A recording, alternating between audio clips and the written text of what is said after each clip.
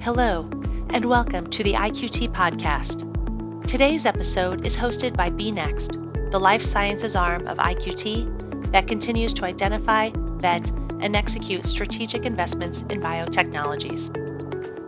B.Next's work is dedicated to the essential task of scaling up and industrializing the rapid design and manufacturing of medical countermeasures, particularly diagnostics and vaccines. This podcast series focuses on the technologies needed to fight the threat that infectious disease epidemics pose to national security and beyond. Thank you for tuning in, and we hope you enjoy today's episode. Hi, I'm Kevin O'Connell, Vice President at B.Next, which is the life science arm of IQT, singularly focused on the threats infectious disease epidemics pose to national security. Thanks for being with us today. Today, our guest is Troy Moore, the Chief Science Officer and co-founder of Kailos Genetics, an IQT portfolio company. Thanks for joining us today, Troy. My pleasure, Kevin. It's great to be here. Just to bring our listeners up to speed, can you give us a little bit of background on Kailos Genetics and what you do there? Sure, I'll be happy to. So Kailos is about a decade old. We are a resident company at a very unique facility called the Hudson Alpha Institute for Biotechnology. We're located in Huntsville, Alabama. It's an interesting environment where we bring together academic research with about 40 different biotech companies. Kailos is one of those companies that's been there since the beginning. We focus primarily on developing genetic tests that are based on DNA sequencing, very high throughput DNA sequencing. Unlike a lot of the diagnostic companies, we are very technology focused. So we spent almost the first half of our existence developing technologies to reach into the genome, pull particular regions out, and then interrogate them very deeply through sequencing. And so we have a whole toolbox, if you will, of ways of doing that, depending on which applications we're looking at. And what are your sort of mainline commercial applications right now? Yeah, so back in the old days, pre-pandemic times, right? We would focus mostly on what we call germline testing. So these are things that are passed down from across generations, right? And primarily looking at things like hereditary cancer risk, breast cancer, pancreatic cancers, things like that. And then also pharmacogenetics, or how do people respond to medications. Would you say that Kailos Genetics fell into the category of personalized medicine, genomics or personalized medicine? Very much so. In fact, when we started the company, we almost gave up before we even filed all the documents, because we went to a big meeting around personalized genomes, and everybody at the meeting was talking about how we're going to sequence everybody's genome next year in the clinic. We walked away from that going, this is horrible. And then on the last day of the meeting, a pathologist stood up and he said, would all the physicians in the room raise their hand? And he was the only one. Everybody else were scientists, right? He was, let me tell you how medicine's going to work, right? And here we are 10 years later, and we're still not anywhere near to sequencing everybody's genome, as they're born. Right. So I'm also a customer of 23andMe, and they tell you something about your genotype at various positions that are associated with, risk of certain disease or certain phenotypes. How does what Kailos does differ from what you get from 23andMe? Yeah, it's interesting. So in a lot of ways, not at all. In a lot of ways, very much so. So we are a clinical testing laboratory. So our results are used by physicians to modify care for patients. So we have to meet a certain standard of quality and reportability and security of the information, right? So, we don't share anyone's information. We're bound by HIPAA and other regulations that says we can't share your medical information, whereas groups like 23andMe and such are known to sell that data, right? That's part of their business model. We also interrogate things in a way using sequencing, right? Which is a much higher quality of information. So we're actually looking at each A, T, C, and G. We're looking at it millions of times and being absolutely sure of what we're calling. Because if we report to someone that they have an increased risk of pancreatic cancer, we want that to be true, right? Something like a 23andMe assay, they've broken ground in a lot of ways, right? And for that, we're very thankful that, for instance, they test for 2 BRCA variants, right? But only 2 bases out of 3 billion they report on that would increase your risk. And most people are unlikely to have those. Right. We sequence every bit of the DNA for the BRCA genes and we report any variations that we find in there, right? So just a different level of quality, right? One is sort of recreational, right, or informative, but the other is clinical. Right, and a physician's always in the loop when Kailos Genetics services are undertaken. Isn't that correct? Yeah, we get that a lot. People come to our website, and you can buy. Kevin O'Connell could go on there and order a hereditary cancer risk test today. But one of the questions we ask you is, who's your physician? Right? And then we reach out to that physician. We get their authorization. They get the reports back first. 3 days later, then it would go to you. So you mentioned, of course, the division we all have in our heads, the pre-pandemic time and now the current pandemic time. So Kailos has pivoted somewhat in terms of its R&D activity. Are you still offering personalized genomics, or have you suspended that business in your pivot? Or, of course, you've moved now to a COVID testing product that you're working on. Yeah, so we do offer still the same testing that we always have. And we've joked a little bit about every time we've started a company in years past, it's been after some great calamity, whether it be the .com bubble bursting or the Great Recession. When we started Kailos, we should have just started a new company when the pandemic broke, right? But instead we pivoted at Kailos. We decided we could either bunker down and just try to ride it out, as a lot of our fellow labs have done, or we could move into COVID testing. Right? But as I mentioned to you before, we're a sequencing-based organization, and that's a little bit more expensive way of doing things. It's higher quality in a lot of ways, but it's more expensive. And so we were a bit reticent just to jump in and start testing everybody that we could. We're not sure we're the right solution for that. So we spent about the first month and a half of the pandemic trying to think through what was really going to be needed and whether or not Kailos had a role to play in that. What we ultimately came about with was we could. There were serious supply chain issues that were occurring. Right? There were turnaround time issues, not enough testing, and not everybody was able to access a test. Right? And so we began thinking, that's still true. Yeah. Unfortunately, it is. I guess I should say, what I'm telling you doesn't necessarily reflect the opinions of the company. And I'll just say that, I think that's a travesty, right? We as a nation, right? Personally, I believe we should have a national program for testing, right? And it's really hindered us. So Kailos has focused on how do we create safe environments for people to return to work or school, or, sort of their daily lives, right? If you're showing symptoms, you need to go see a hospital type setting, right? If you've been knowingly exposed and you think you're at high risk, you should go seek care at a hospital or a medical center, right? But if you're going to work every day or you're going to school, you want to have that confidence that you're not going to get sick tomorrow, right? Or that you haven't been infected, but you're not the highest priority for our healthcare system. So that's the realm that Kailos was trying to bring some testing capabilities to. Right?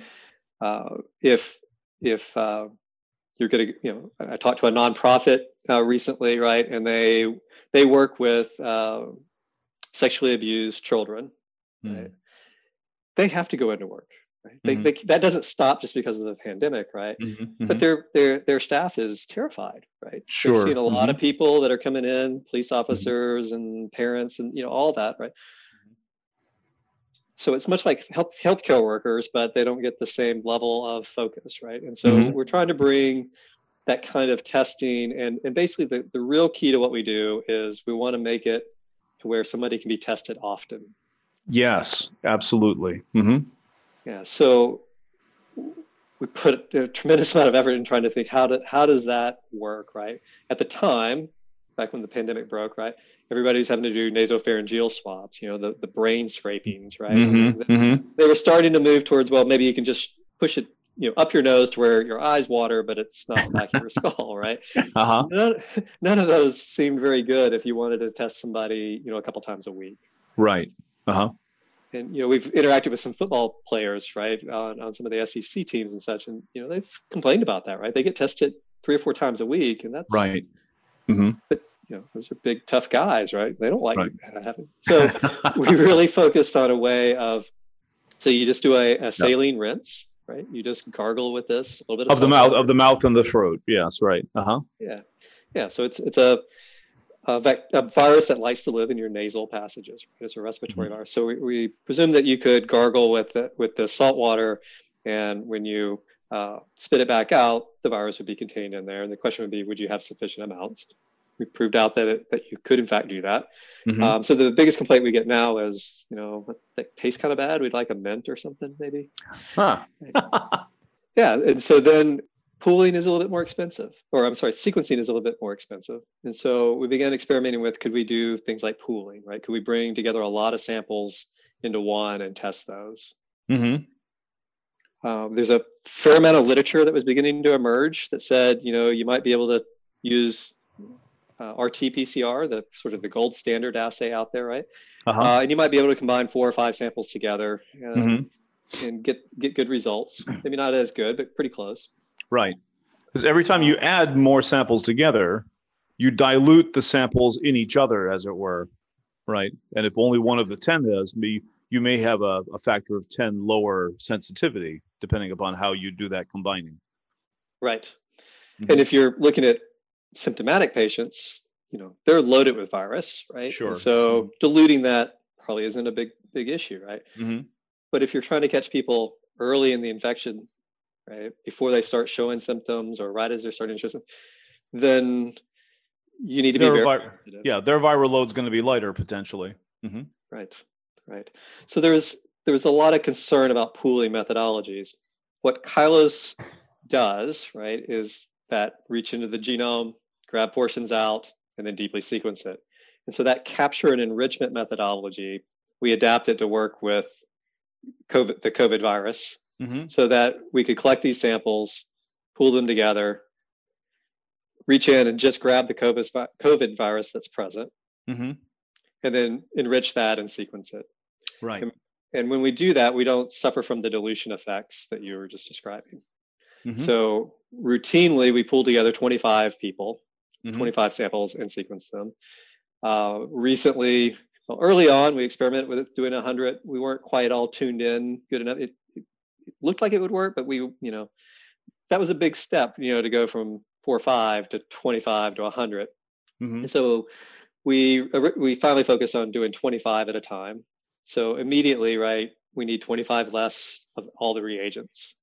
And we spread that cost across now 25 different samples, right? So that began to look like it was plausible, right? And so there was a lot of development work that went into it. It took us a couple of months to get all of that worked out. And then, of course, you have to establish clinical pipelines where you can get samples of patients that are known to be tested positive, and then test them with this and compare the two. So, but all that's working, right? That's what we do, and that's what we eventually decided to take to the FDA to ask for their permission. So I'm glad you mentioned FDA. We'll come back to them in just a second. Earlier, you mentioned sort of the frequency of testing. It's, if you're going to be going to work on a regular basis, of course, out in the world, because you need to be for your job, you need to be tested more frequently, or ideally you would be. How do you determine what that frequency is? And does that have anything to do, is there an interaction there between how often you test people and what the incidence, the prevalence of the virus is in the community? Yeah, it becomes very complicated, right? None of us, we've heard about all the sports bubbles, right? Where those players were tested daily and they lived in their own little isolated community. But and so that term became kind of popular, right? Everybody's trying to live in their own bubble, but we really don't, right? I mean, we all have to go to the grocery store. We have to go, see somebody that we're taking care of or something, right? And so, yeah, we built some models, a modeling software that was based on a lot of what's done in epidemiology, and then trying to think about how do you adapt that to testing models, right? And so we typically would ask an organization, how many people do they have? How many capsules do they have? We refer to capsules as being isolated or semi-isolated populations, right? I work in building A, Joe works in building B, so that's 2 capsules, right? What's your community rate of infection? What's been your rate? Are you in a high exposure environment, right? A restaurant has a much different exposure environment than an office, right? And so we have some factors built in to weigh those. So there's lots of variables that go into the modeling software that predicts then how often should you have to test to get to what reduction in prevalence do you want. Is this part of the service that you provide as well? I mean, you interview and you take data from kind of metadata around the customer and enter it into the model and help them come up with a testing frequency that works for them? Yeah, so we do that. We ask all this information and then we take it back and come back to them with a couple of different models, right? Mm-hmm. And the reason why we come back with a couple of different ones is ultimately it does also come down to some logistics, right? What's really reasonable to collect Mm-hmm. from your employees or your organization, and then two, what's the cost of doing this, right? Mm-hmm. Obviously, if you go test at one of the drive-up clinics or something, it could cost $50 or $100 or more, right? Right. And if you think about testing that on a regular basis, most places can't afford to do that, 3 or 4 times a week, right? Right. So we want to give them a range and then talk through what's really going to work for them and make it, a solution that works. Sure. It has to be both. It has to be you have to get good data back to them, and of course, it has to be data that's sufficiently timely for them to act upon. That's right. Right. Yeah. Okay. Yeah, and usually what they're most surprised about is that part, right? We're very conditioned to believe that if I'm sick, I need to get tested and know the results so I don't spread it, right? Uh-huh. But in this kind of scenario, testing consistently, even with the lags in turnaround time and those kind of things, it's not as critical as you would imagine to get results like the next day. It's more important that you just do it every few days, right? Right. I see. Okay. Okay. So what's the name of the service? Kailos Assure Sentinel Testing. Okay. And you mentioned the FDA earlier. I presume you need an FDA authorization to bring this test to market? Yes. So we've submitted it to the FDA, and along with that submission, that permits you to begin testing, right? So once you've done the validation work and you've submitted it to them, they do an initial review of it, and if they don't see anything, really wrong, then you're permitted to go ahead and start. So we are doing testing for folks, several different organizations, but we are also working with the FDA to get a full emergency use authorization for this test. I see. Terrific. Yeah. And you mentioned also logistics. So are you looking, largely at the Huntsville area, Alabama, the Southeast United States? Sort of what's kind of your effective radius of, how wide you're casting your marketing net, and what's the practical sort of limit of the size of the radius, for your service from Huntsville? So we're reaching all the way across the U.S. I mean, we're having some interactions with groups out in California and Southwest and such. It adds, shipping time, obviously, right? They have to ship it to us. But again, it's more important just to do that testing routinely than it is to get the results back immediately. So we do have an emphasis in the Southeast, in Alabama in particular. That's where we're located. It's the community we're in, and we're trying to be as helpful in that regard as possible. But we are working with some national groups that work with employers and other organizations to collect samples and get them shipped to the right solution for them. Right. So we are reaching out nationwide. Okay. And what is your capacity for testing? When, on the day that you opened up, you put out your shingle for business, are you close to topping out in capacity? If you fill the capacity you have, do you have means of finding partners to do additional sequencing with you? How do you see this scaling? Yeah, so our lab is a relatively small lab comparatively to the LabCorps and Quest and such of the world, right? So we do have a limited amount of capacity. We can do still, though, several thousand samples a day. To increase that is really more of a skills issue, right? We need skilled people to come in to handle those samples. And so we are, constantly trying to balance that hiring versus not over hiring, right? And having to let people go, right? So that's the main issue. We can enable other people, provided the FDA would allow us to do that. We can enable them with the reagentry and the protocols and things like that. So it's not out of the question that we could have, satellites set up, on the West Coast or East Coast or whatever. As long as they can do DNA sequencing, they would be able to run this protocol. Right. Now, the Hudson Alpha Institute, which is sort of your parent institute where you're lodged, also has a really rather massive sequencing capacity in-house in a large core facility there. And is that a collaborative effort that you have going with them, or are you sequencing entirely within just the Kailos business itself? Yeah, so we are doing all the sequencing within Kailos itself. Mm-hmm. So we have a variety of different types of sequencers to do that. Hudson Alpha is one of the largest sequencing centers in the world, which is incredibly powerful if you get to that volume, right? So Right. some of those sequencers take a large amount of volume in order to run effectively. Economically, right? Yeah. Sure. So, Yes. and a pooled strategy also, we're trying to collapse down what normally you could put on one, you had to put on 5 or 6 sequencers. We can put on one sequencer as it is Right. today, right? So, for instance, in one 96 well plate that we run, that would hold 5,000 samples. Oh my gosh. Yeah. So, and we can sequence close to 30 pools just on a benchtop sequencer. Right? So, yeah, the sequencing capacity hasn't been the issue. When you start handling tens of thousands of samples, it's everything else. Yeah. Yes. Absolutely. Well, that is fascinating. So what does the future hold for Kailos going forward? I mean, having this, you've invested a tremendous amount of effort in developing Kailos Assure, and God willing, the pandemic will abate. With the advent and the dissemination of vaccines, about which there's been pretty uniformly good news, really, since the inception of the vaccine development programs, even back in the spring. The primate data was promising, and now we're on the verge of FDA approval. Of course, they're distributing in the UK, and Canadians have also just approved the Pfizer vaccine, and so more of this is going to accelerate.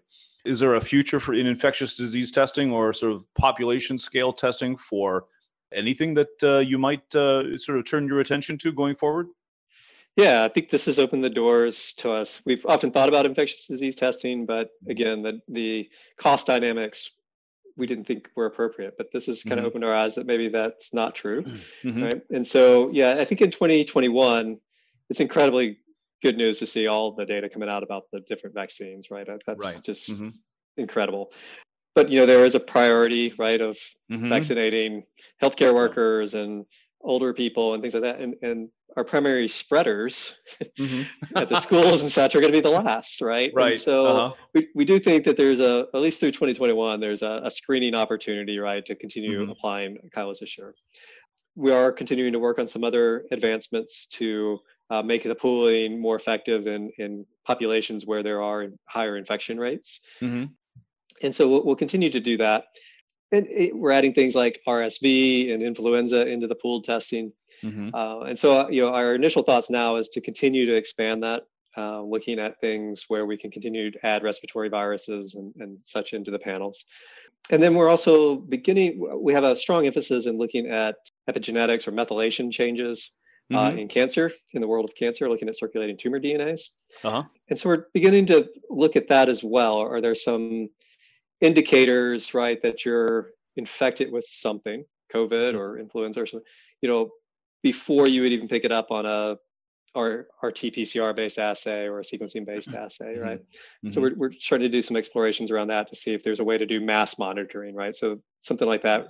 Could you do whole populations, screening schools or people out in the field doing field work, right, in different industries, construction or the military or things like that, right? So, right. And these are tests that look for the host's response to the infection rather than the presence of the specific pathogen itself, right? That's right. Yes. Yeah. Okay. Yeah. Is there anything else on the horizon for Kailos Genetics? As if that wasn't enough to work on. Well, no, our other businesses never stopped, right? So we continue to focus on primarily the pharmacogenetics, expanding the realm of that offering. We have some identity tools that more in line with what you see from like a 23andMe, right, coming out that I think will be very captivating to the market, something very different than people have seen before. So. Fascinating. That's great. All right. Well, listen, Troy, thank you so much for joining us today. We just as a citizen and as a fellow traveler on Earth, I wish you guys the very best of luck in expanding the availability of COVID testing. As you mentioned earlier, boy, we really need it. And we will continue to need it for many months going forward. So with the surging number of cases in the U.S., of course, the testing for COVID-19 is more important now than ever, but testing alone isn't sufficient. Social distancing, continuing to wear masks, self-quarantining if you or a family member feel ill, and limiting travel all have worked to decrease the spread of COVID-19 earlier in this year and around the world, and can still work to decrease the spread of the disease until enough people get vaccinated. So again, thanks to my terrific guest, Troy Moore, CSO and co-founder of Kailos Genetics, and to our producers, Kristen Zender and Carrie Sassine, and once again, our terrific recording engineer, Matt from Heartcast Media. Until next time, be safe and stay well.